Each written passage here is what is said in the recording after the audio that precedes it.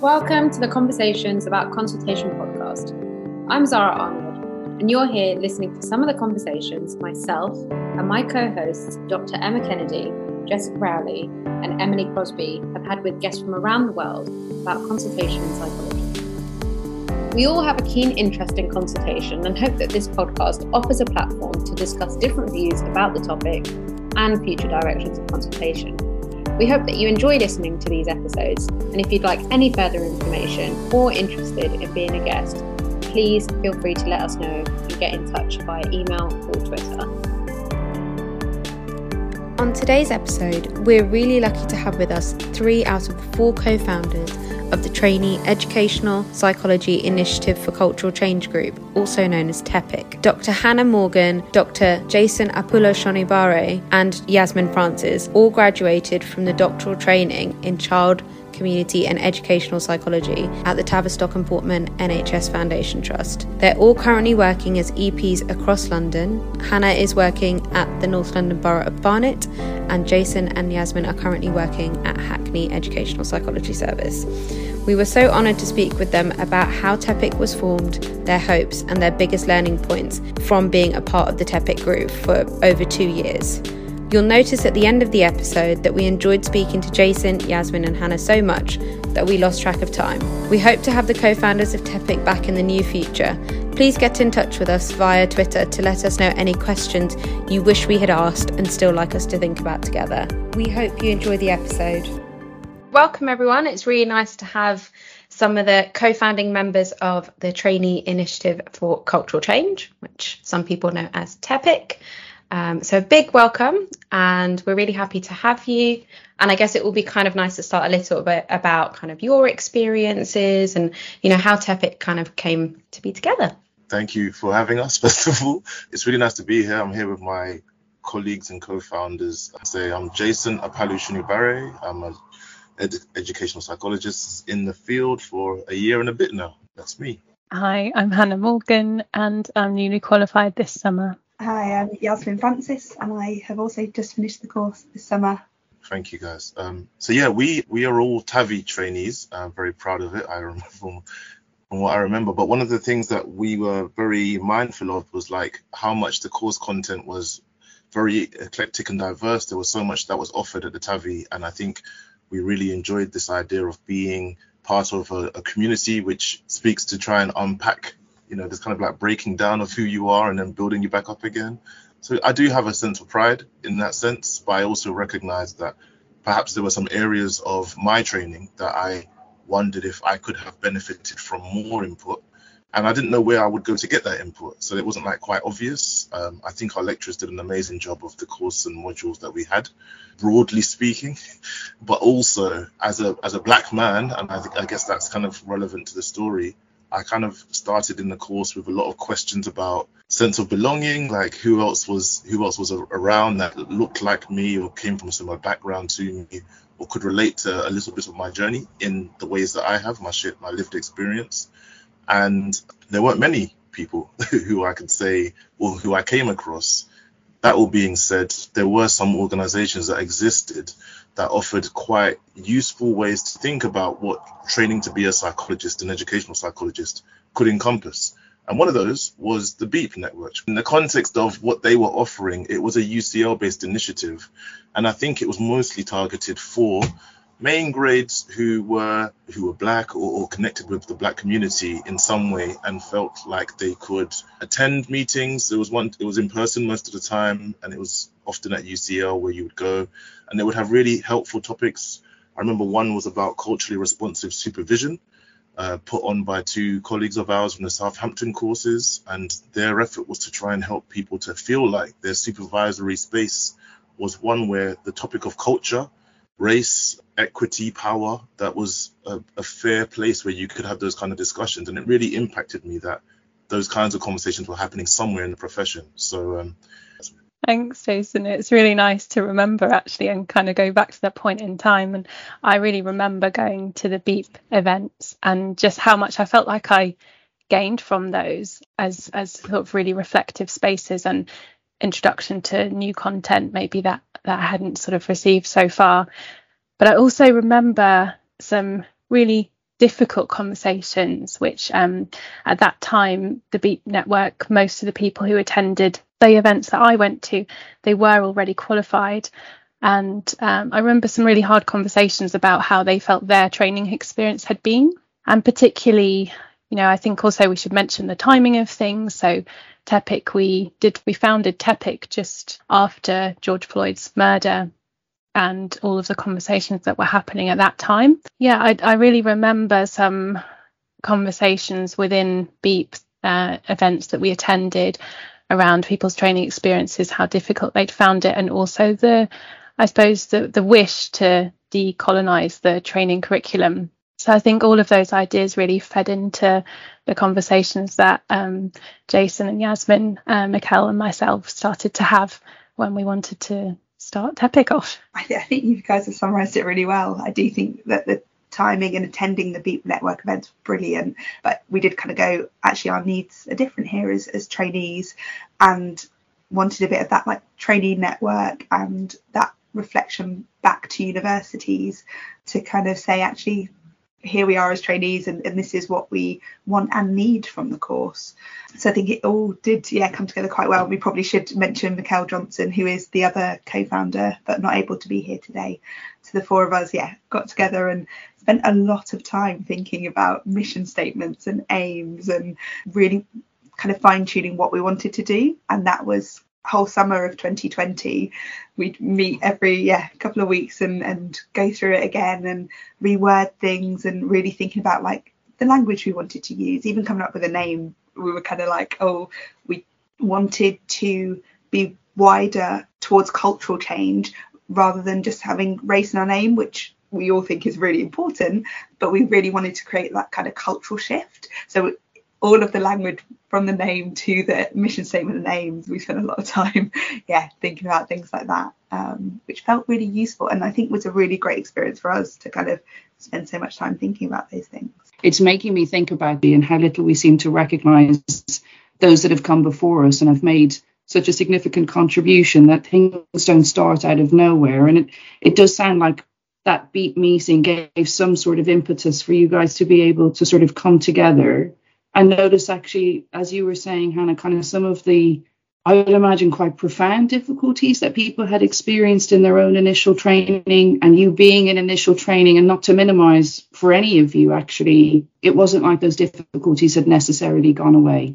One of the thoughts that I had around what you were saying there, Emma, was this idea of the courses being, for so many people, a monumental and pivotal and life-changing event, right? I think for most people who try to get on the EdPsych training, it's a very large part of their life that they commit to trying to get on. And then once you're on, you feel like, gosh, I've made it. I'm on a career path now. I'm set to a certain extent. You've made it through the bottleneck, as it were, and you've been selected.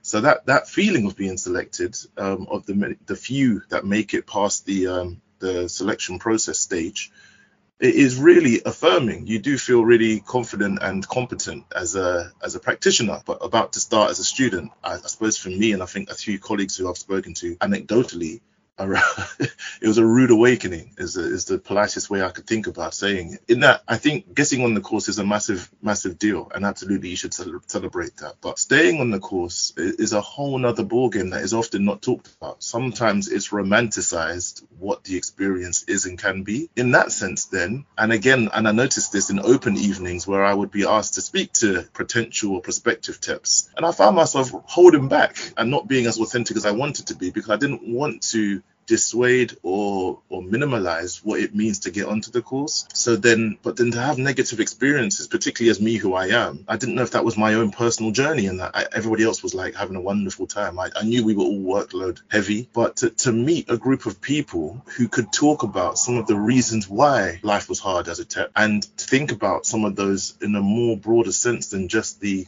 interpersonal and personal level, it was profound. Like, it was really good to hear and kind of find my kinfolk within the profession, and of all different skin colors, but people who could understand that there were deeper levels of meaning as to why some struggled more than others. And it wasn't a personal thing necessarily. There were aspects of the system that would have a profound impact on who and how often, and dropout rates and all that kind of stuff, people would progress or feel confident moving through the course and ultimately qualify. And I guess ultimately, as a main grade now, qualified, feeling comfortable in the profession as well. It continues. So I think getting on the course, staying on the course, and then progressing through the career path, sadly, and also poetically, I guess, there is a sense of recognition that there is many factors which contribute to people's feelings and confidence as they move through and into a qualified position. But a lot of that comes down to what is the culture of the program. And so I think all of what we were trying to do was think about this idea of systemic change, right? And that included thinking about, like, we three, Hannah, Yasmin and I, are all TAVI, and we looked long and hard at the TAVI curriculum and program. And then when Mikkel joined, he's IOE, is that right? Yeah, he too was thinking about some of the ways in which he's been taught, and by who and why,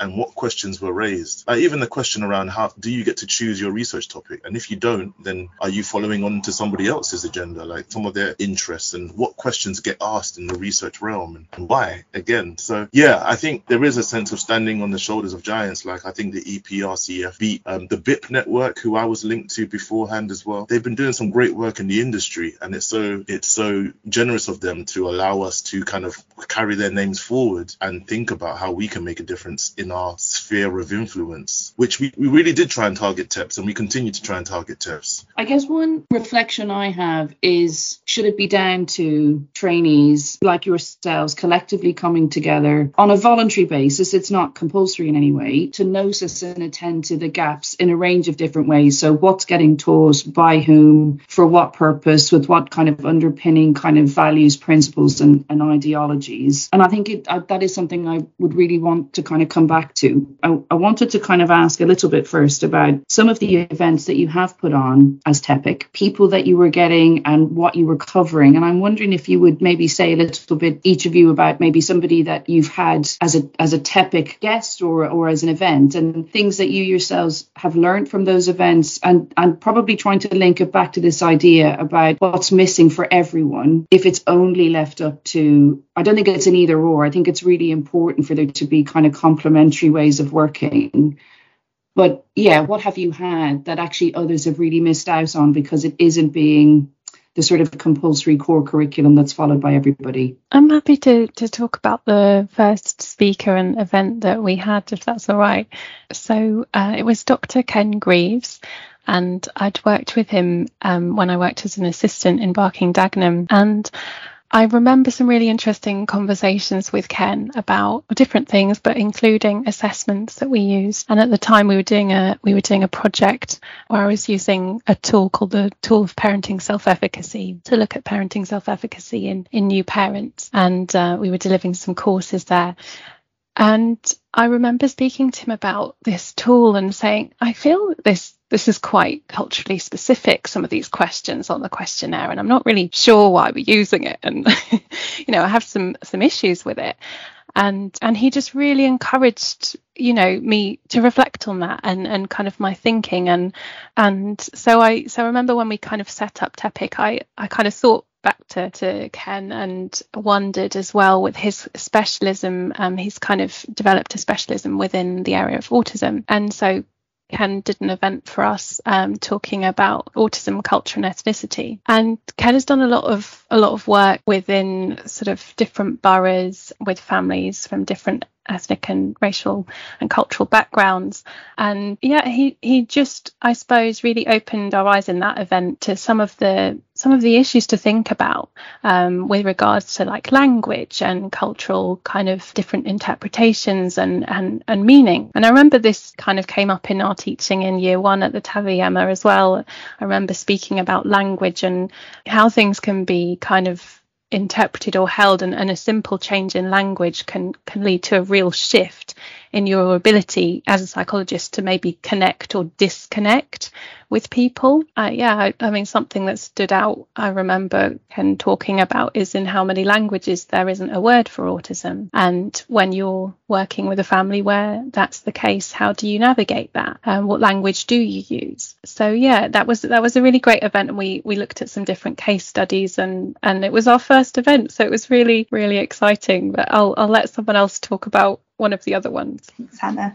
So our second event was Professor Augustine Nwoye, who has a lot of papers on African psychology. I found in his event it was really useful to think about like the different strands of African psychology and the different methodologies that he talked about. So he talked about like a deconstructive methodology in which it's kind of that unpicking different aspects of psychology that are used in the Western world and thinking about how Africa might have been misinterpreted, or kind of any stereotypes that were held in kind of mainstream bodies of psychology, and how we might kind of correct them or challenge different ways of thinking and providing different narratives around kind of Africa and the way people think in psychology and when using psychology.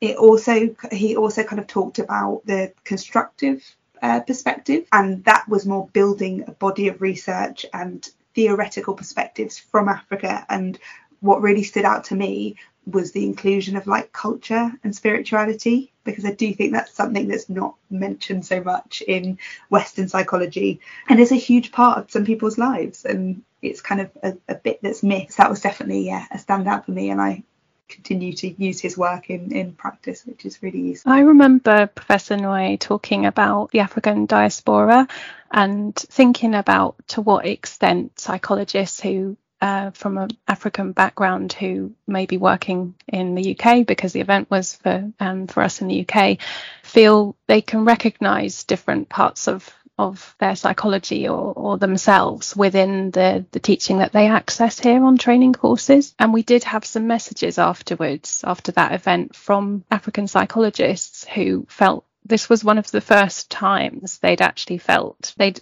attended a lecture that really spoke to them. And I think that felt really, really wonderful that we'd been able to provide that space, and that it was amazing. He did this event for us from South Africa in the middle of having a thunderstorm with a time difference, but that was the, unique COVID times, and we managed to set that up. So yeah, it was really special. I think that we were able to put that event on with his gracious help. Professor Nwoye, he also spoke about this idea of, you said it there, Yasmin, this idea of how spirituality is somewhat removed from the ways in which current Western approaches to physical and mental health are treated or addressed. And I think he was a bit targeted in his opinion, like his views were, he was like, and that was deliberately done. Like that was an effort by a group of people with power so as to help themselves, I suppose, or the establishment. I don't know what a particular establishment I'm speaking to, but a body of people with power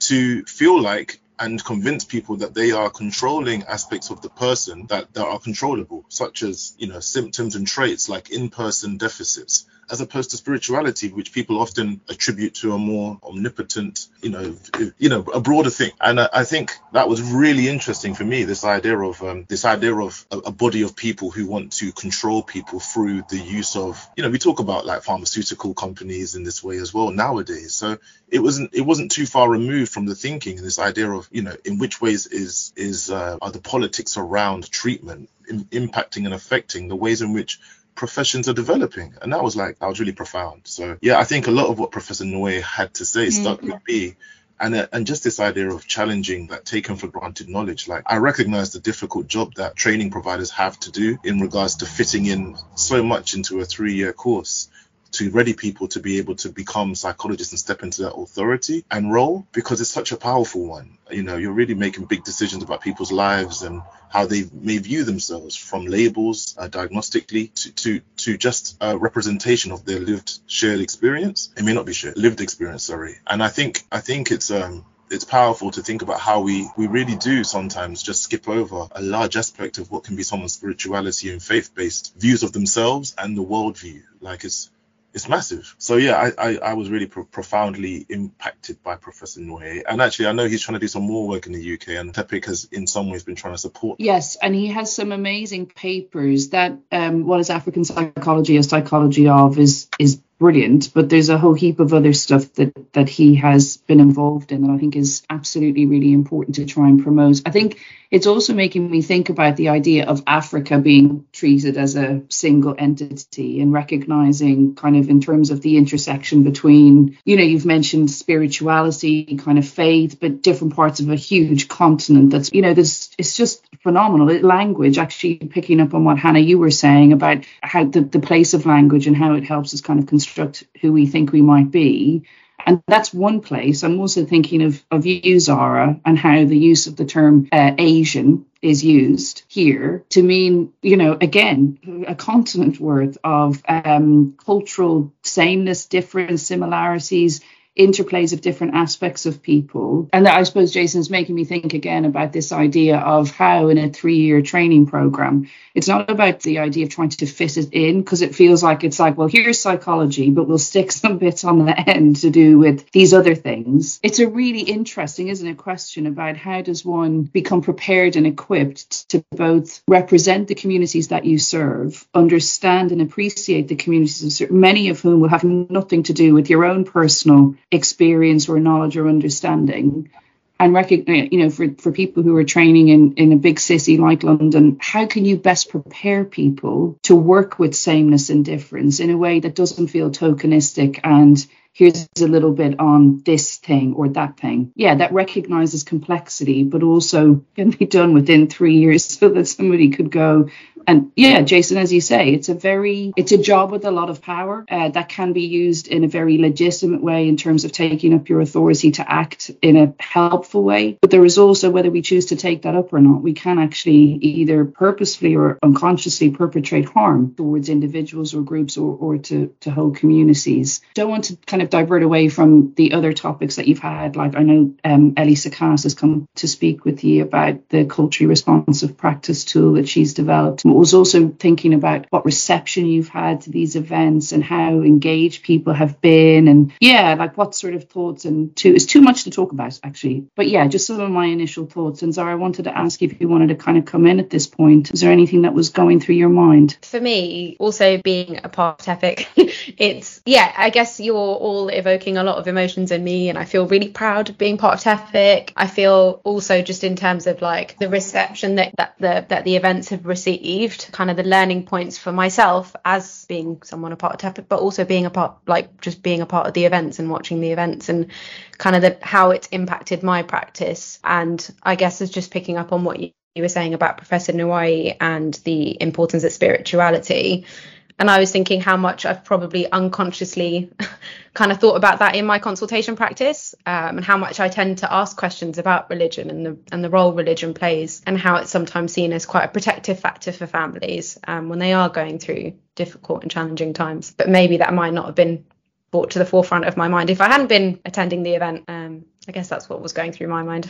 I think it's so important that we are, like TEPIC has tried really hard to kind of offer collectively a space for different ways of thinking. And so I was really grateful to get to see my cohort member, Ellie, delivered a wonderful event, and actually it connects so much to some of the stuff we've been talking about as we train together. So I was really pleased that could happen. And I was just thinking about it, on the other side of it, Ellie's content around cultural responsiveness in practice has been linked to a few of the colleagues that I mentioned before from Southampton, Jasvir and Yasmin, who were doing great work around supervision. But also this idea of like, where I'm based in Hackney Local Authority with Yasmin, we have been trying to implement some of those ideas. But I think, Emma, you spoke to something around this idea of, maybe it wasn't your words exactly, but in like an interrogation of yourself, or like thinking about how you are moving through your practice as an individual practitioner, as a professional, and how we can encompass that, doing that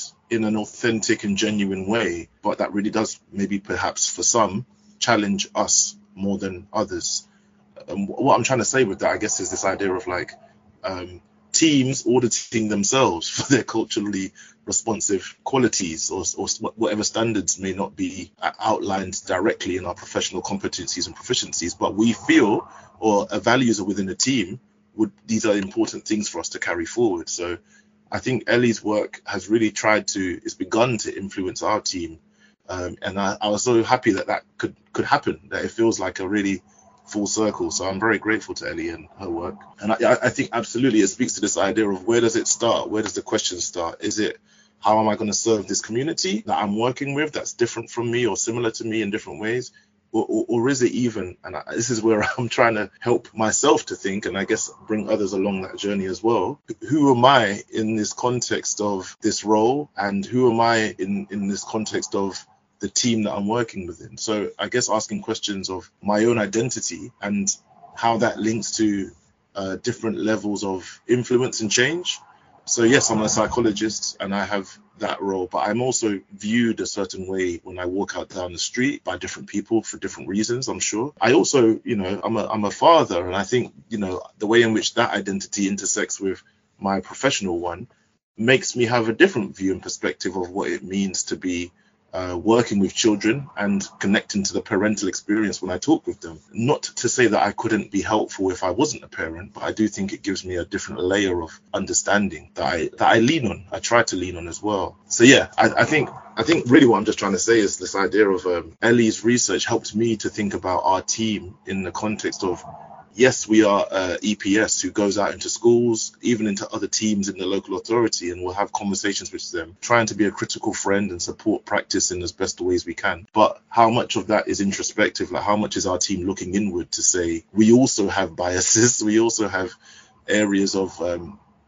microaggressiveness toward one another at different lines of division. And it's not just about race, but there are other ways in which we may unwittingly or unconsciously play into and reaffirm views of difference that aren't helpful. So I'm mindful of that, and I think myself and my team, I'm grateful to be at Hackney because I do feel like we try and ask some of those difficult questions. Thing that you'd mentioned in this paper that you'd written in Debate, which is a kind of a journal magazine associated with the Division of Education and Child Psychology of the British Psychological Society. And you talked a little bit about services who had kind of had, say, Black Lives Matter on the agenda of service meetings kind of summer of 2020 and onwards, and that there had been different kinds of experiences that had happened. I'm just looking for the particular bit that really struck me about sometimes it's kind of still on the agenda but never gets spoken to, and about whether there is this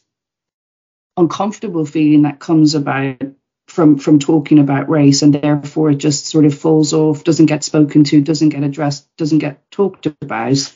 And I was wondering about that idea about uncomfortable feelings in the place of training, and whether you feel has that in part led to these curriculum gaps, the kind of ways in which things have been taught or indeed not taught, attended to, addressed. Is there fear on some level on the part of the training courses about what it might mean for staff, for example, to have to engage in and get closer to something like this? Yeah, I'm really interested just to know any thoughts on that. Yeah, I would agree. I do think that the discomfort does cause fear, and it makes it so much easier to avoid these conversations. Or if you are talking about kind of race and equity, making it outward focused and not taking that moment to go, okay, what about me, and reflect. And I do think for me, kind of the combination of the different events have helped me to work that out for myself, and Ellie's framework and kind of the deconstructive method. I've kind of created some kind of integration of the two in my mind. And I really think it is about that, how we deconstruct ourselves and like at different levels, ourselves, groups as services, but also courses, to break down, okay, here's what's useful and working for wider groups and for kind of Black and minoritized groups, but also for others. Yeah, I do think it's that deconstructing it and putting it back together in a way that's useful for everyone, rather than trying to shoehorn things in, because I do think that fear creates that avoidance and links back to actually, we have to mention this right now because it is important. We've been told it's in the BPS competencies a little bit, so it has to go in here. I think that doesn't create the change that we want it to create. I think that creates okay, we've ticked the box, it's here, we can now move on from it, and we can all feel a lot less uncomfortable now that that's been ticked off, which doesn't create kind of culturally responsive practice. It almost adds into the avoidance and that thought that you can just tick the box and move on from it. Yeah, I was just going to add that I think that's been a sort of really ongoing discussion that we've had in TEPIC as the kind of core team of TEPIC, is that balance of action and reflection. And it's something that we also had in Hackney, where I trained with Jason in the anti-racist working group there. I think it was a theme around kind of how much do we act and, within TEPIC put on events or, write a paper or whatever it is, and how much do we actually reflect within our core team, within our events. And I think that I do really have to thank Jason for really sometimes slowing us down a little bit, slowing me down. I definitely feel you did. Sometimes when I would get overexcited about, the next event or the next thing. And I think there were a couple of others within the core team who I just really feel grateful that there was this coming back to who are we as a core team? What's happening for us within our training experience, within our practice, within how we relate to each other as a group even. And it's been something that is really irreplaceable in my training experience is having that group that we have had. And I think that even more so links back to that kind of selective nature of TEPIC, because when we are an independent group and people don't have to come to events and don't have to engage with us. But as you said, Hannah, I definitely feel that it's impacted my practice so much, being able to have those reflective spaces and those discussions. But it is optional and people can choose to not think about race and equity and culture and spirituality and intersectionality and all these things that have such a huge impact on individuals can be missed in lots of discussions. I think that's mad to me. It's mad to me about in so many levels, right? It's like we work with so much need in the community. How can you not begin to recognize that some of that need has been created and manifested as a result of direct, indirect, systemic, organizational racism, clear as day, and that may be a framework that is helpful to support people in discussing the ways in which they feel they've been treated or have been treated, like whether you perceive it or it's true. There is a discussion there and there's a talking point around people's authentic selves, their reality, their lived experience. So I think, this idea of being actively anti-racist is one that I've really tried to promote, and I think we try to promote, but it's not everyone's stance. And I think it applies to other aspects of difference as well, or minoritized groups or oppressed groups. We have to be actively anti-homophobic. There's in so many different ways we need to be actively aware of smaller, less powerful groups and how they are treated and supported within the community. But I think that you can, if you want to, turn a blind eye to this stuff. And that is harmful. I think people should recognize that adds to the problem. And it's not just okay to say my cup overfloweth. Like, I think there's a big need there. And I say that because there are some examples of people who not only turn away from it and approach it in a passive capacity, but will also target some of the rhetoric around what it means to be anti-racist. And I'm thinking specifically about the attack on critical race theory, CRT, and the ways in which, like, I don't know if it's the Trump era or the maybe it's social media.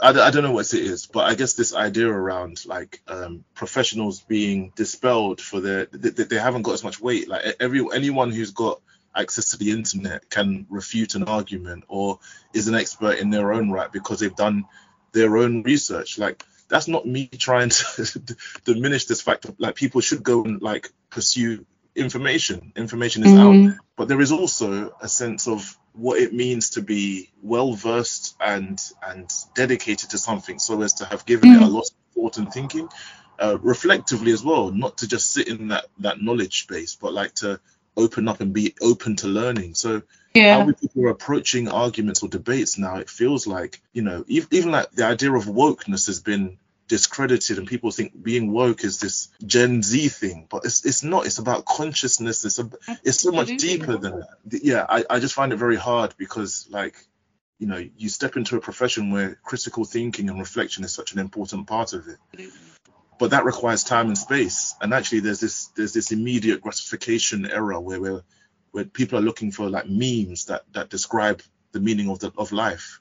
And I'm just mindful of how that can have a very negative impact on conversations and debates and people's tolerance for different opinions. Often we're just kind of focusing on the echo chamber in which we exist, and that then leads to people sitting more firmly in their beliefs as opposed to being open-minded and critically reflective of others. To me, it speaks to that idea of relationship, the importance of being able to say, but also the importance of being heard, and then the reciprocal nature of once you've heard that you can respond and make but that also recognises the impact of what we say. It feels like a fraught line, particularly in the culture of today, when things can feel so fraught of either being good or bad, right or wrong. And that kind of binary splitting to me feels and speaks to like a level of anxiety that's just present everywhere. And everyone's looking for certainty. This is a good thing. This is a bad thing. I feel like it gets rid of a space for uncertainty, of ambivalence, of ambiguity, of reflect. But we don't seem to find holding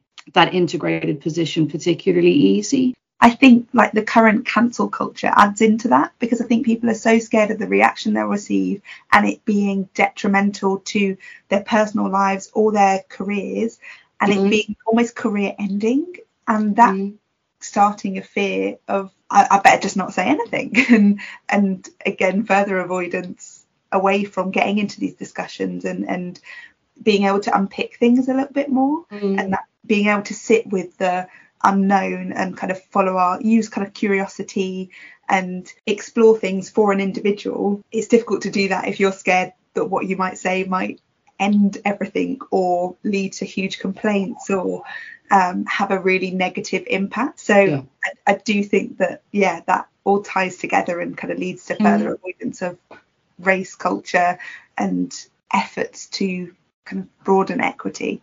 Which I think brings me back again then to, unless from the A-level psychology, like undergraduates joining a kind of a sort of a postgraduate course, if that's educational psychology, and then post-qualification, anything that happens after you in terms of your practice, your continuing professional development, your supervision, that integration of culturally responsive practice has to be there from the very beginning. Otherwise, it can lend itself to, I'll choose to get involved in this or I won't. I'll step into that or I can back out of it. Whereas if it's there from the beginning, to me, and integrated fully in, which is something that Zara and Ellie Sakasa have been working on in relation to consultation and the relational model of consultation in particular. Ellie and I had done a little bit of work about integrating her culturally responsive practice framework into our model of consultation, based on the original kind of relational model of problem-solving practice framework, but you've really tried to introduce reflective prompts for people making use of the model. We've been working on a way that it kind of provides some prompts to allow thinking, to support people's thinking, to think of where there might be a really big kind of gap in my knowledge and understanding of this culture or this person's culture or their perspective and where they're coming from, to just kind of prompt our thinking, probably most likely in supervision because it's a bit harder to do it in the moment, isn't it? But kind of reflect on our consultations and kind of the cultural constellations of the consultee and think about what we might do differently. There's two elements, as you said, Emma. There's an intra and an inter. And the inter is supposed to provide some thinking or some scripts to help us kind of address where we might have fallen in one of these pitfalls. We've called them cultural chasms for now. That might change. To try and support our thinking to maybe bridge that gap a little bit. Thinking about both the paper and something, Hannah, that you said, and Jason, about this idea of coming to know oneself as part of training to become an educational psychologist, are those systemic ideas about, like in your paper, you talked about the social graces. And so aspects of identity that may be quite visible or perhaps less visible, aspects of identity that may be voiced or unvoiced, and how different aspects of identity can hold structural power or indeed be quite excluded. Hannah, your point about language and the place language plays, I guess I'm thinking about the systemic ideas that seem to be quite a part of some of the discussions that you have had. And my interpretation of intra also includes the unconscious, so the kind of things that we don't know that we're doing. And I'm wondering for you about the kind of theories that you draw on now, or theories that have kind of come up in TEPIC's work or your own practice more generally. One of the things I was going to say was just I think at the TAVI,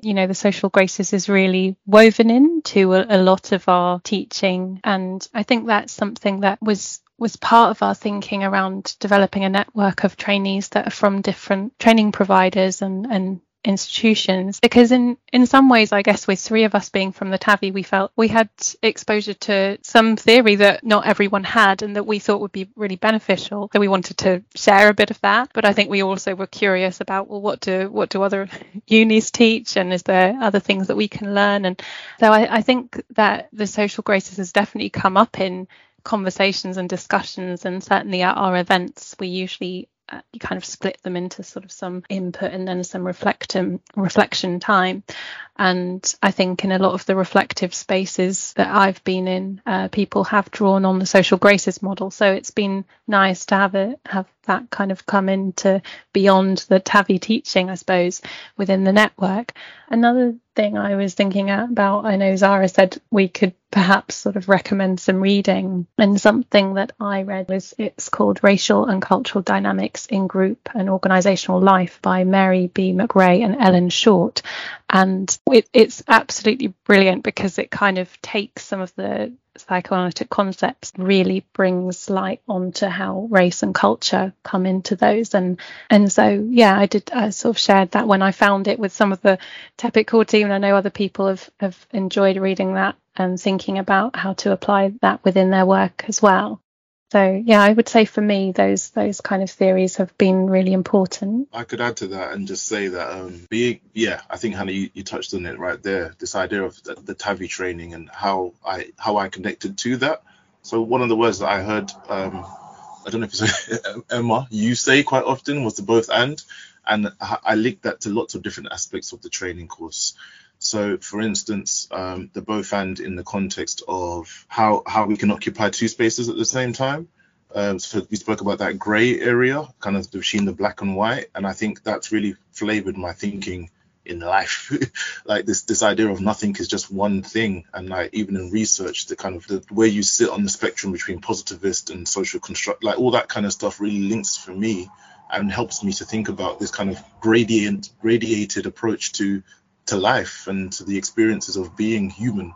So why that works so well is because that also connects to the inter and intrapersonal, and this idea of what happens within and what happens without or out with, and the idea between how many ways in which we can split down and dissect and understand human behavior. So, but I guess when I started my research and I really found Kimberly Crenshaw's work on intersectionality, that really supported my thinking and direction around how I wanted to conceptualize people, period. And that was about us not having perhaps one identity or a unitary way of viewing ourselves, but really the broadness and fluidity of identity and what that can mean and how people can choose to identify. And then I've recently been thinking a lot about, and I've been turning over these ideas of, identity can just be a group of experiences that you have that somebody else has. I talked about being a father, but I'm a father to a girl, a little daughter, and a stepdaughter. So in that sense, I can connect to other men's experiences of raising young women and what that means and feels like. So I'd say I'm a dad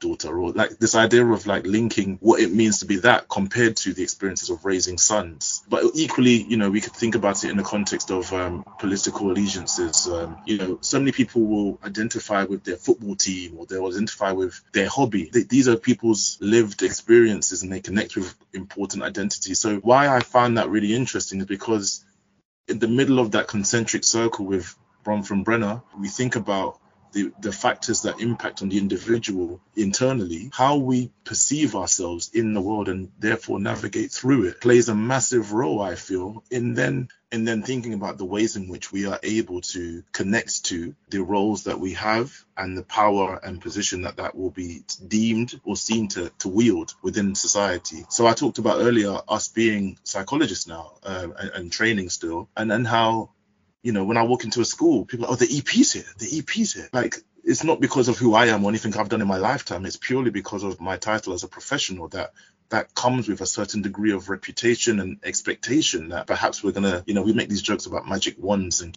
there's something to be said about the status and gravitas that the weight of that role holds. So I think identities and intersectionality has been a massive psychological framework, which has really informed my practice to come back to answering the question. Yeah, and I know you won't say this, but linking back to events, Jason is doing a TEPIC event on intersectionality, power and identity, which is really useful to think about. But one of the things when I think about that, because I think the things that you've both talked about is huge for me as well, and I often map some of these things onto things like Johari's window to think about it for myself and kind of reflect inwards and think, okay, have I got a blind spot here? Is there something that I'm not seeing, or am I paying less attention to something within this meeting, within this school, within this dynamic of a certain situation with different people present? Does that affect how I'm interacting with these different things in this moment? So trying to do it in the moment, but also taking time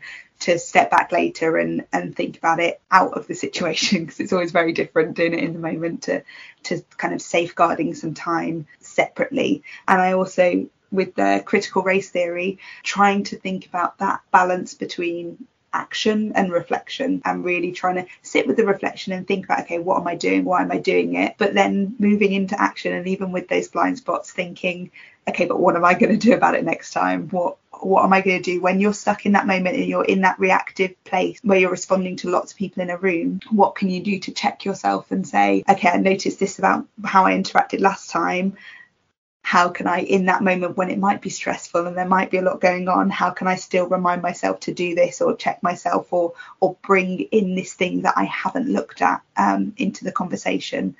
So I find that really useful to think about. One thing I was wondering about is, you've mentioned, actually, Zara, you were talking about the place of spirituality and having had a TEPIC event that made you think, oh gosh, yeah, actually that could be a really key way in which families come to understand maybe a child's needs or how they might address a need. I was thinking about other aspects of culture and consultation in your practice now, or when you were training, or as you are training, like Zara is. How has it played a role in the kind of consultation relationship, and times when you've kind of thought, gosh, wow, that really made sense in that way, I left something out, or I really engaged with something, or this is how this consultee has come to understand and make sense of their own experience? Any moments of practice? Actually, in my research, this kind of issue of how important spirituality and beliefs are came up in one of the research interviews. So I think, again, like Zara said, it was something really protective, really a resource for the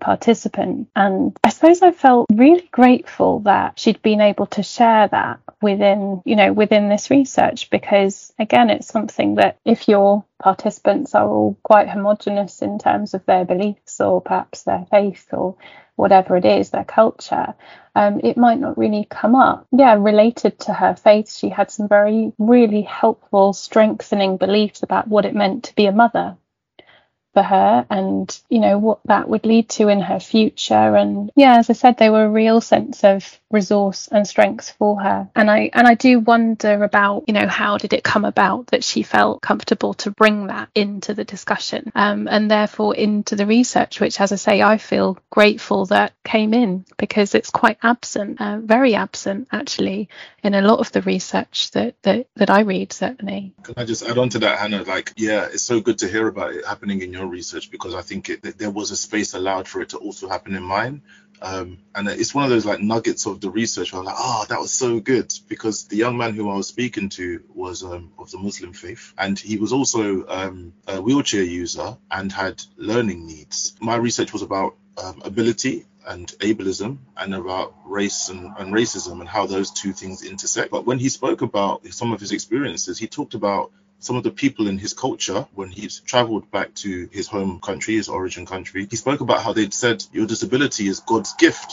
It's God's gift. You should be grateful, almost, is what he interpreted that rhetoric as. And he was angered by that. He didn't think that someone who was able-bodied, for want of a better language, able-bodied, should be commenting on how he should perceive the current ways in which his body is created as something to be grateful for. He felt like they didn't have the rights because they didn't share his lived experience. And in that moment, it felt to me like a really good example of how intersectionality can support thinking around cultural dynamics and experiences, because for him, the expectation is that he felt in his culture, the expectation was that whatever you're given, whatever cards you're dealt in life, the fact that you have a life is reason enough to be grateful. You should be thanking God. And just because you're in a wheelchair, he felt the person was saying that's grounds to give thanks. But he didn't feel thankful, and he didn't feel that anyone should be telling him to feel thankful because his life had been particularly difficult and he had been often misunderstood or mistreated. He talked about getting stared at in the street. He couldn't connect the sentiment that the person was trying to share with, and in that sense, he didn't like the idea of being told to do something that he didn't want to do by someone who couldn't connect to his experience. And I guess why I'm saying all that is because it links to this idea of how we approach our work. And you mentioned consultation there, this idea of difference across, trying to relate to someone across difference and what we may assume of people.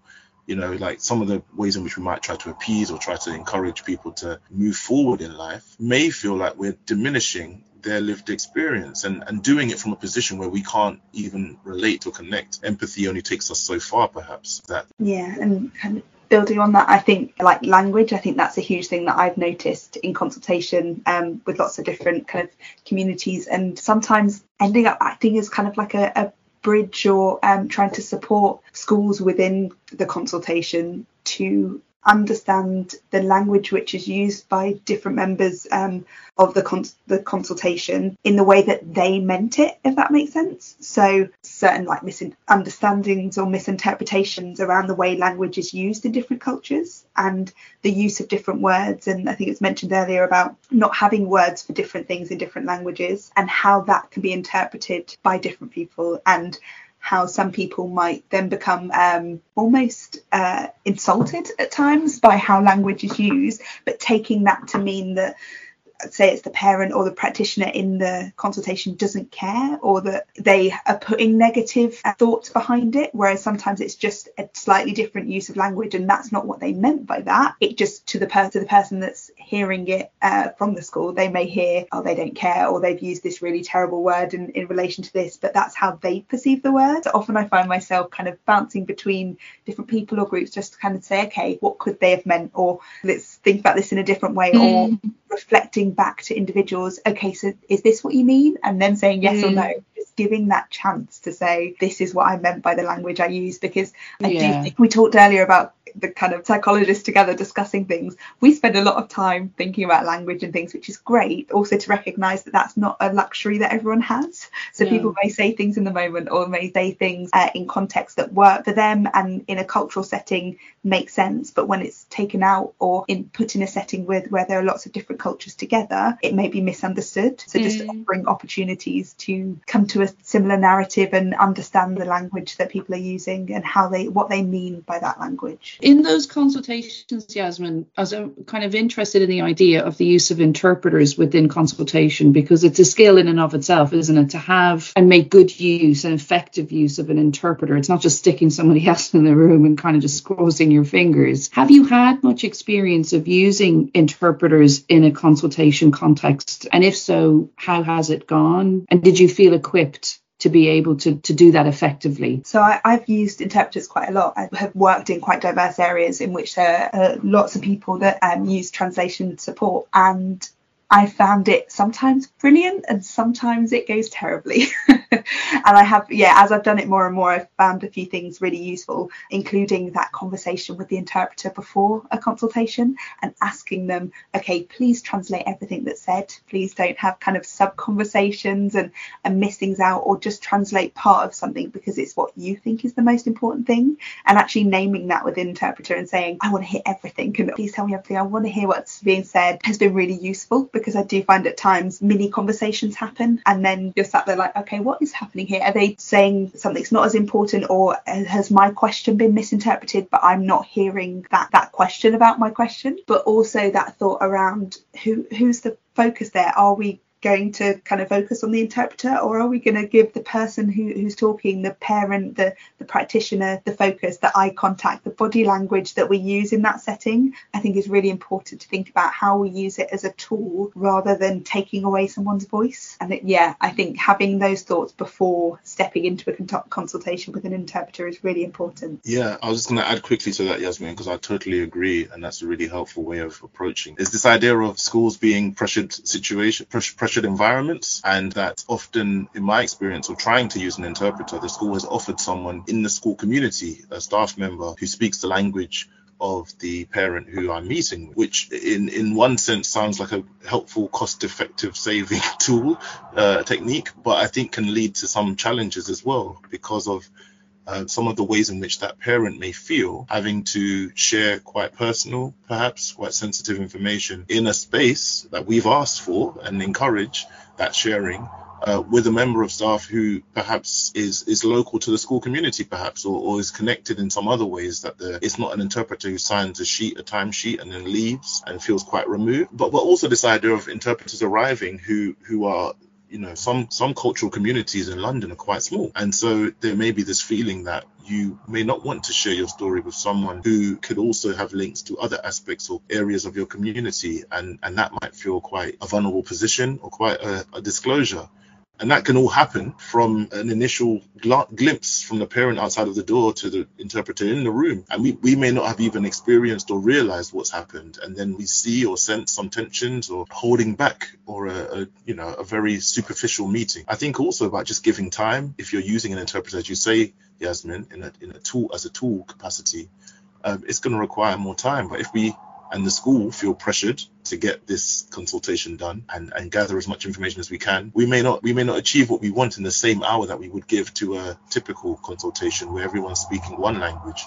And I think that's something I've noticed as well. So adding a bit more time. With that time, holding space for the interpreter in the meeting. I've noticed sometimes, like I'd say about sub-conversations between the interpreter and the person who requires that support, but also by people who speak English, kind of not waiting for that conversation to be interpreted, which again pushes that person out of the conversation and doesn't allow them to fully engage in that. So I do think that time factor, Jason, that you mentioned is huge, time and that space for them to be fully part of the conversation. And also those principles of attunement and like care and support, like if, as we've often probably all had, parents become understandably emotional or tearful in the space, how does you or anyone else comforting them in that space play out when you can't speak the language, their language, or they can't understand yours? And I think I'm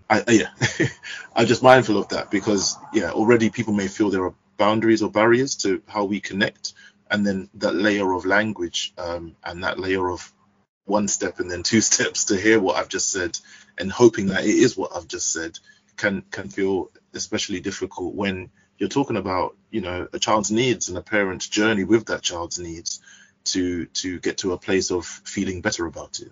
It is also making me think about the cultural issue around displays of emotion and potentially being quite shaming to be upset, or the complete opposite, but the sort of discomfort is held by, I don't know, somebody else within the consultation that they're not comfortable with, say, somebody being like crying or upset, and how that can then play a role in how, I suppose, comfortable or uncomfortable we are about managing it. Never mind the language issue about how might we address it. There's also the kind of fundamental part of how able am I to tolerate the fact that somebody is distressed.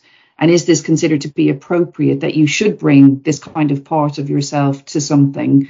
Or where is it permissible to share these kinds of things? It does make you realise yet again, this idea of consultation being a chat and how it is a conversation, but actually it's something that requires a very skillful person to be able to hold all of this stuff in mind.